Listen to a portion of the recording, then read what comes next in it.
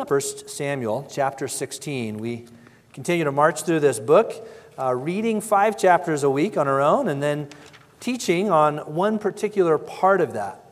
And so this week we'll be looking at chapter 16, the first half in particular, but a little bit of time in the second half also. People love a good origin story. Whether it's like if you're a movie guy, like the Marvel movies that came out, they've made $25 billion by giving origin story after origin story, where this latest superhero kind of came from and how they're brought there. But if that's not your world, maybe biographies. Maybe you enjoy reading biographies. I have, and one of the things that I enjoy is taking a character that you sort of know their public persona from maybe some significant event later in life, and then you get a chance to read about like their origin. What led to that person, that event that maybe is more famous? This passage gives us David's origin. This figure that would be so prominent, the rest of 1 Samuel, all of 2 Samuel, almost half of the Psalms, continually repeated throughout the New Testament as well, pointing back to this figure. This chapter kind of gives the origin there. And it's maybe surprisingly ordinary. He was the youngest of 8 brothers. He was working with dirty sheep in the field when this chapter takes place. When Samuel came and tells David's father Jesse to gather all of his sons for a special meal, he does, but he doesn't even include David. David's like a non-thought as the youngest and the smallest, and he's left out in the field, as we'll see here in just a moment. And yet, by the time the chapter's done, God will say of David, this is him. This is the one. But we make a mistake if we read this as like a rags to riches type story, where we get this inspirational message that we too can start from the bottom and work our way to the top if we're only creative enough or courageous enough or mighty enough or even trust God enough, if we kind of put a spiritual spin on it. It is not a rags to riches story that's an example for us in that sense.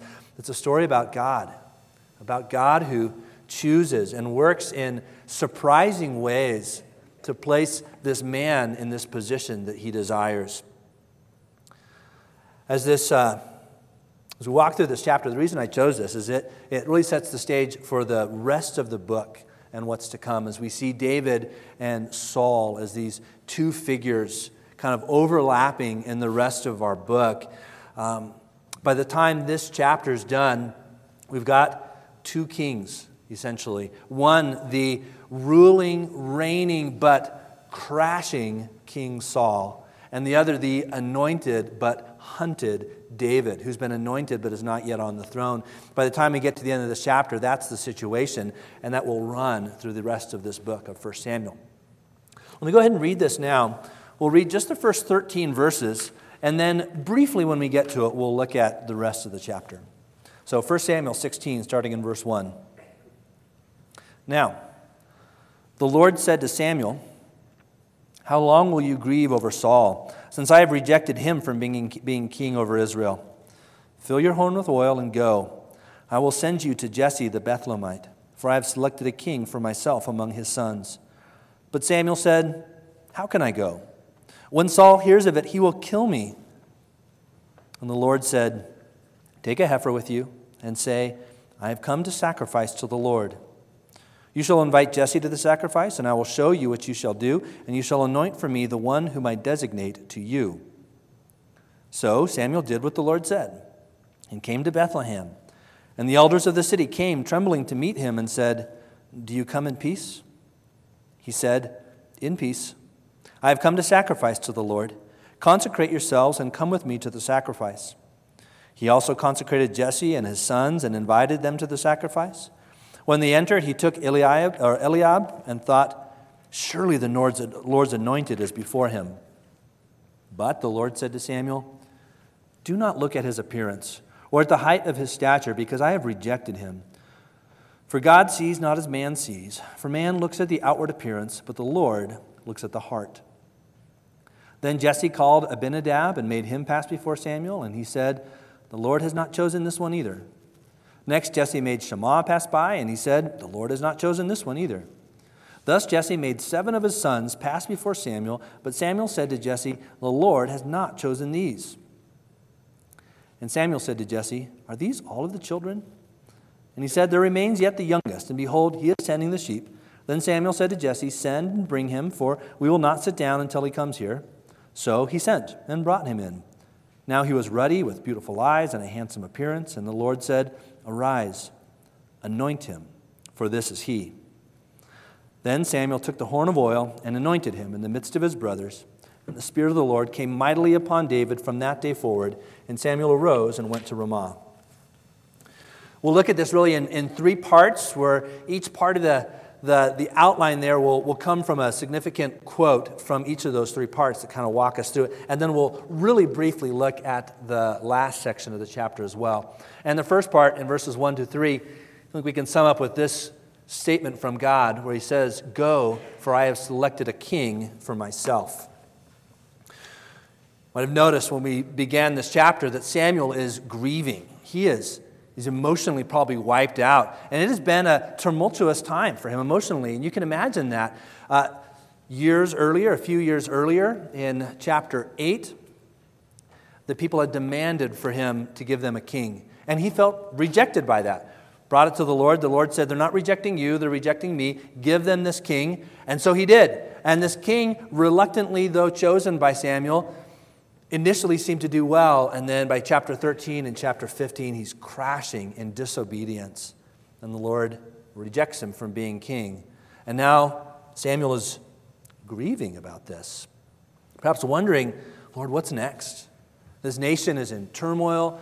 Who's going to lead now? I'm getting old," and he's grieving. And the Lord says to him, "How long?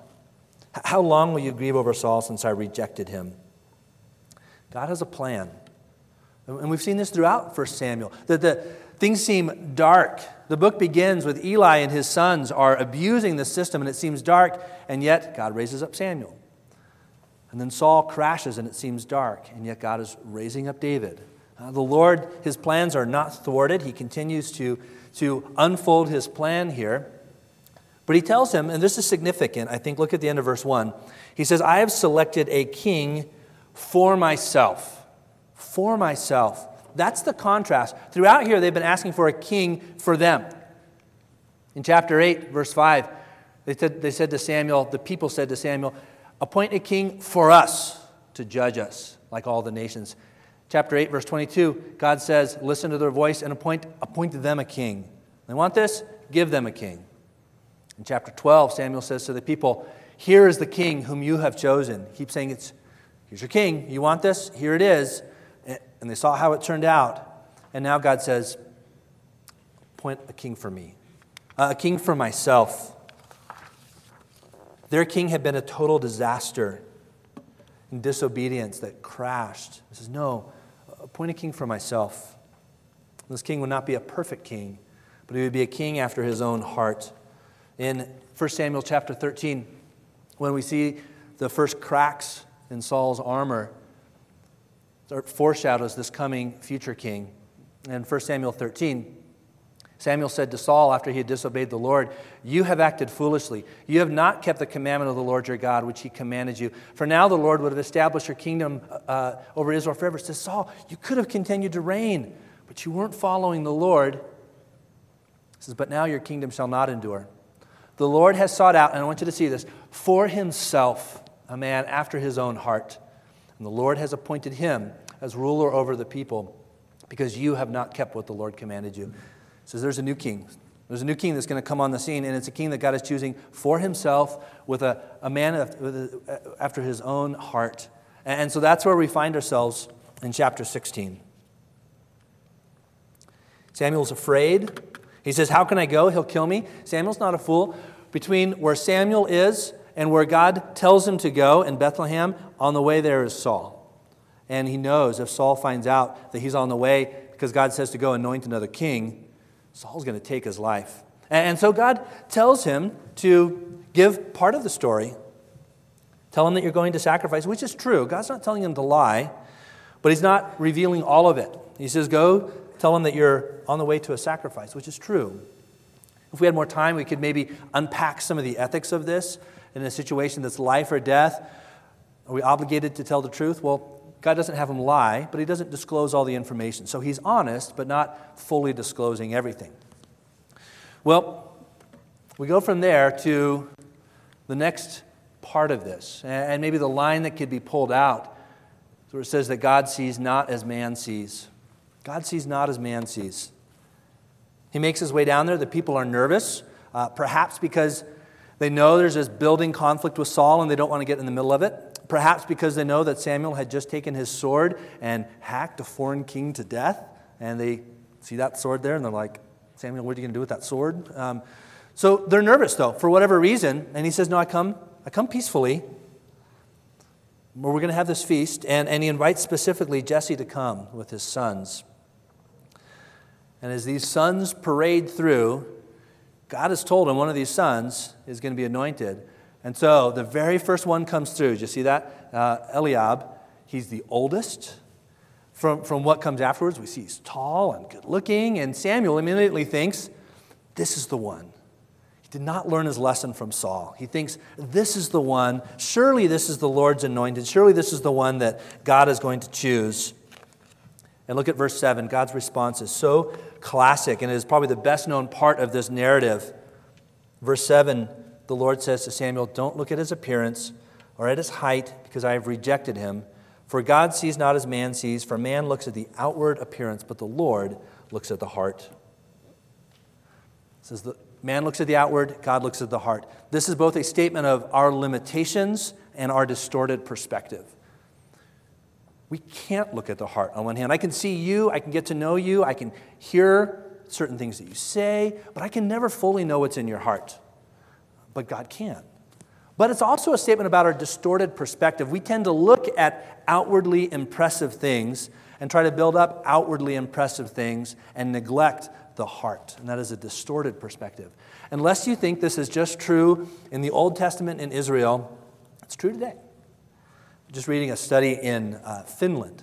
And in Finland, they did a study to see how different things affect the public's perception of a candidate for political office. And so if they perceive that a candidate is competent, it increases their favorability by 5%. Okay? If they're competent, 5%. Trustworthy, 5%. If they perceive them as attractive, 20%. And that's not just the crazy Scandinavians, right? That's what we do. We're more concerned often about, does somebody look attractive and tall and various things. Even just the height piece of that. In American presidential elections, the taller candidate wins 60% of the time. The last time we had a president that was shorter than the average height was 1896 with William McKinley. We prioritize these things today, even though we ought to know better. Height is irrelevant, and yet we value things like this. And it says, no, the Lord looks at the heart. He looks at the heart. He looks at something different. Friends, this is both good news and bad news. Here's the good news. God cares about your heart. And so, statistically, half of us are less attractive than average, right? Is that statistics? So it kind of ripples through as you think about that. So if our goal is, I got to be the most attractive, I got to look the best, I got to be the tallest, there's often very little we can do about that. And that can be a crushing weight on people. Honestly, Instagram can have a crushing weight on young girls in particular as they try to achieve this Instagram ideal, and then they feel like they can't do it. And there's study after study showing just this weight of depression that often comes over young girls when they can't measure up to this outward perspective. And so it is a relief that the Lord cares about the heart. Heath Thomas comments on this. He says, many of us have tried to measure up to the world's criteria, but few people ever feel as if they have succeeded. The stress of trying to have the perfect body, a successful career, a conflict-free family, all of these have eluded us. It comes as refreshing, freeing news that God is not particularly concerned with our earthly successes. It can be like a weight. It's the good news. The bad news is God cares about your heart. And here's why that is also kind of sobering news to us. It's a lot easier to polish up the outside, to fool people, and yet God peers into the heart. And which of us can say, I come with a pure heart? The heart is the Bible's way of talking about the control center of the person. It's where we feel, but it's where we think, it's where we plan. And just to run through only verses from Proverbs that talk about the heart. We could look throughout Scripture, but just even to look in Proverbs alone, we see the importance of the heart. Proverbs 3:5, trust in the Lord with all your heart. Classic passage. The heart is where we are to be trusting in Him. 4:23, watch over your heart with all diligence, for from it flow the springs of life. Out of your heart flows the things of life. Anxiety in a man's heart weighs it down. It will say in Proverbs 12:25, we feel that. 19:21, many plans are in a man's heart. It's our heart that we're planning, we're thinking, we're valuing for the future. But the counsel of the Lord will stand. And then perhaps most condemning, who can say, I have cleansed my heart, I am pure from my sin? What's the presumed answer to that? No one. It's not like you ask that question and half the hands go up and say, yeah, I can say that. Not from like our own work, certainly. We recognize that in our heart it is not clean, that there is sin that runs through that. And you might fool parents, you might fool friends, you might fool teachers, you might fool small group leaders, but we cannot fool God. He sees the heart. It tells us in 1 Chronicles 28:9, the Lord searches all hearts and understands every intent of the thoughts. He searches and understands fully every intent of the heart, which is good news if people are misunderstanding us, to know, okay, the Lord understands, but it's also sobering to know that how many of you would be embarrassed if I could take the thoughts of your heart and like broadcast them up on the screens here, right? You would flee. We all would, because we know there's stuff that goes through that we're ashamed of. And yet the Lord fully knows all of that. And not only does He fully know, He says, come. We'll look at one more passage about the heart, this one out of the book of Psalms, Psalm 51. There's different terms that are used here. The word heart does come up, but there's others that are parallel terms. Psalm 51, verse 6, behold, you desire truth in the innermost being. That's another way of talking about the heart, the innermost part of me. Lord, you desire truth there. And in the hidden part, you will make me know wisdom. Purify me with hyssop, which is kind of an ointment. For I shall be clean. Wash me, and I shall be whiter than snow. Make me to hear joy and gladness. Let the bones which you have broken rejoice. He says, God, I have felt the pressure of guilt and shame. Lord, let those bones rejoice. Hide your face from my sins. Blot out all my iniquities. Create in me a clean heart, O God, and renew a steadfast spirit within me. Friends, who wrote this? David. The same David that is about to be selected. The same David who has said, this is a man after my own heart. The same David who God says, I look at the heart and I choose David. This David will crash in 2 Samuel, in shocking sin that flows out of his heart. And yet what's the difference between David when that happens and Saul? When David, as we read in chapters to come, crashes into sin and is confronted on it, this is what he says, Lord, forgive me. Lord, give me a clean heart. Lord, not just on the outer part that people can see, but in the very inside of me, make me clean. How did Saul respond? It's somebody else's fault. This is what Tom went through last week if you weren't here. Great message. Somebody else's fault. Would you just, Samuel, let me still be close to you? I want to at least kind of appear to be spiritual.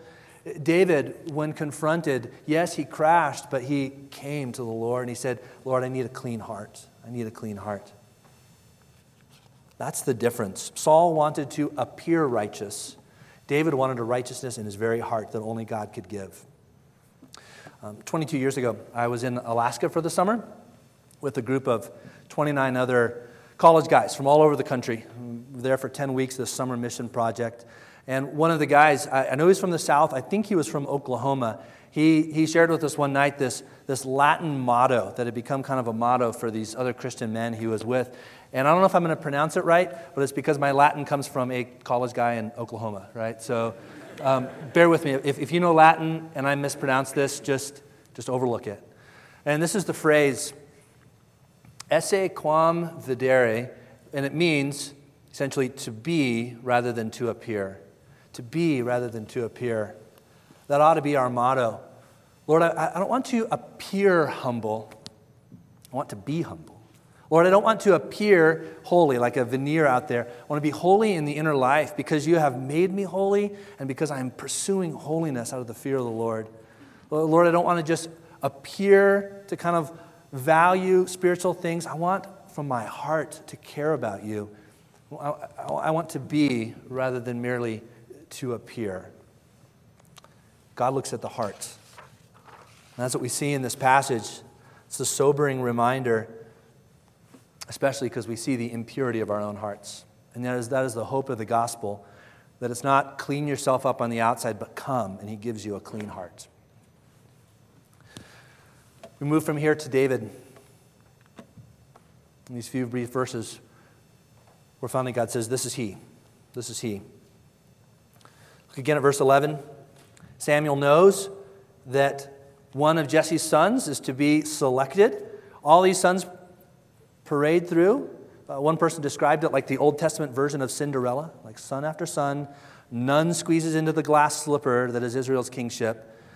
And Samuel knows God said one of these sons would be king. So God doesn't lie. So what's the deal? And Jesse says, yeah, there's one more. He's youngest. He's pretty small. He's out with the sheep. Samuel says, bring him. And he brings him, and the Lord says, this is him. This is the one. Not the oldest, which is what they would have assumed.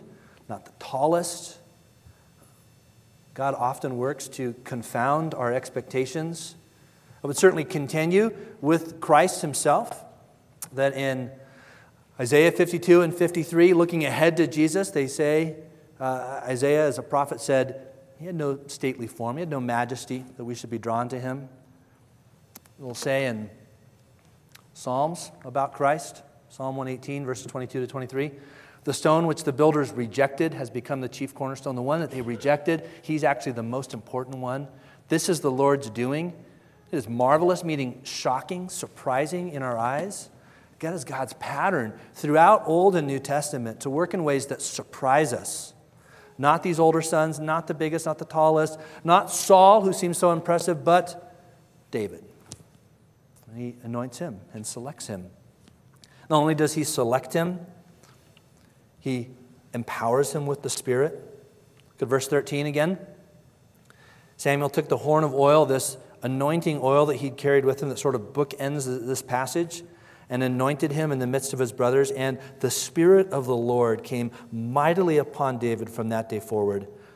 It's a description of God's Spirit empowering him for this task that had been given. God didn't merely call, he equipped. And then from here, there was trouble. Boredom first, he's sent back to the field.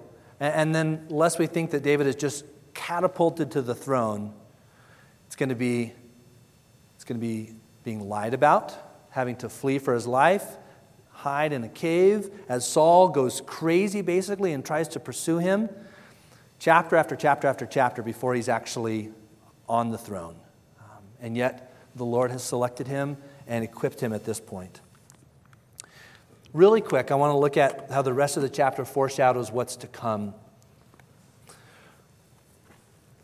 Notice the contrast here. We'll just read it and I'll only make a couple comments. So verse 13, David's anointed, and the Spirit comes on him. Now verse 14.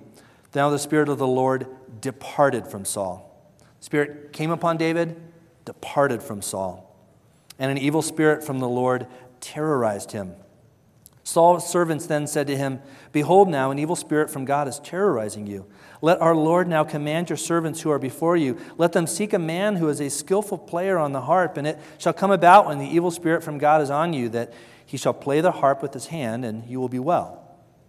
So Saul said to his servants, Provide for me now a man who can play well, and bring him to me. Then one of the young men said, Behold, I have seen a son of Jesse the Bethlehemite, who is a skillful musician, a mighty man of valor, a warrior, one prudent in speech, and a handsome man, and the Lord is with him.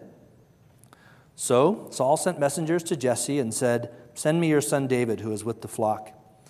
Jesse took a donkey loaded with bread and a jug of wine and a young goat, and sent them to Saul by David his son. Then David came to Saul and attended him, and Saul loved him greatly, and he became his armor-bearer. Saul sent to Jesse, saying, Let David now stand before me, for he has found favor in my sight. So it came about, whenever the evil spirit from God came to Saul, that David would take the harp and play it with his hand, and Saul would be refreshed and be well, and the evil spirit would depart from him. This is the beginning of what we call this age of two kings. Saul on the throne still, but deteriorating. David anointed, but eventually hunted and on the ascendancy, but not ruling, not until 2 Samuel. This is a brief chart that I put up a couple weeks ago to kind of see how these overlap. In 1 Samuel, which goes to this line here, we see the rise of Saul beginning in chapter 8, peaking in probably chapter 12, and then a slow decline, tragic decline. But while that's happening, David is on the ascendancy here in chapter 16. So for the rest of this book, as you're continuing your reading, if you're part of this reading plan, you'll see the interaction between these two dominate the rest of the book until the end of 1 Samuel and the end of Saul. And then David continues his rise until the great sin that he was writing about in Psalm 51. So that's what's to come. And I encourage you to, even if you maybe lost track of where we were at, just pick up your Bible. Chapter 21 is where you start reading this week, and just start reading 5 chapters, and you can just continue along with us. Okay, what are we supposed to get out of this? We don't want to just take it as a neat story. It's not there as a neat story. It shows the way David prepares the way for the Messiah. That's ultimately where it fits in the Bible's storyline. There's some specific things I think we can learn from this with our lives now. First, we have to ask the question, are you more concerned about your outward appearance or about your heart? What are you most concerned about, honestly? It's not wrong to go to the gym. It's not wrong to find nice clothing, to get the right haircut and all that. Those aren't wrong things in themselves. But if that's what you're prioritizing and you're neglecting the heart, that's what's warned about in this passage. God cares about your heart, about your heart. Sometimes we feel pressure to hide what's going on in our heart because we know that it's not right. We know that there is sin there because it runs through each of us, and we don't know what to do with it. That is the beauty of the gospel, is we bring these broken, tainted, wicked hearts to God. We don't lie about them. We don't pretend they're not there. We don't clean up the outside. We bring it to God. And so that's the next question. Have you asked God for a clean heart? That was David's prayer in Psalm 51, Lord, give me a clean heart. That's essentially what all of us need to do in coming to saving faith in Christ. The heart of the gospel is that our hearts are broken, wicked, sinful, and it shows itself in all sorts of ways. But Jesus came and lived a perfect life with a perfect heart. He died in our place so that we come and we say, God, give us a clean heart. And He not only forgives us for those things we are trying to hide, He gives us a new heart. He cleanses our hearts. Even passages that talk about baptism show this appeal for a clean heart. This is in 1 Peter 3:21. It says, corresponding to that, baptism now saves you, not the removal of dirt from the flesh. It's not this water itself. It's not the act. It says, but an appeal to God for a good conscience through the resurrection of Jesus Christ. It says what saves is you come to God and you say, God, I have a broken conscience. I have sinned against my conscience and against you. Forgive me. and he cleanses and he gives you what he calls here a good conscience. And then as we're baptized, it just pictures that. It says, Lord, I'm trusting in the death, burial, and resurrection of Jesus. I'm trusting in you. So baptism is a picture of this inner reality of coming and saying, God, I need a clean heart.